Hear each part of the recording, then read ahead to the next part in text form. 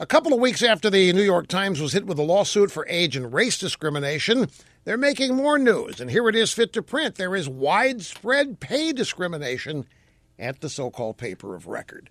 The Politico reports on a new study released by the News Guild of New York. That's the union that represents people who work there.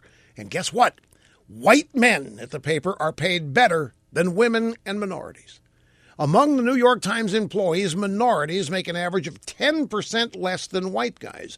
Women make an average of 7% less than the white guys. And older women are hardest hit.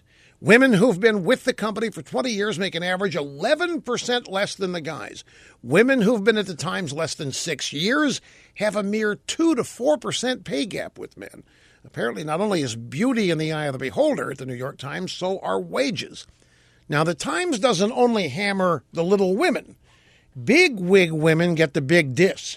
When the company fired Jill Abramson, their first and only female exec editor, she revealed that she'd been paid considerably less than the male editor she replaced. Now, since the New York Times loves big government so much, I expect they'll be calling for federal intervention, maybe an investigation, to force themselves to treat minorities and women fairly. Any day now. We will be waiting for it.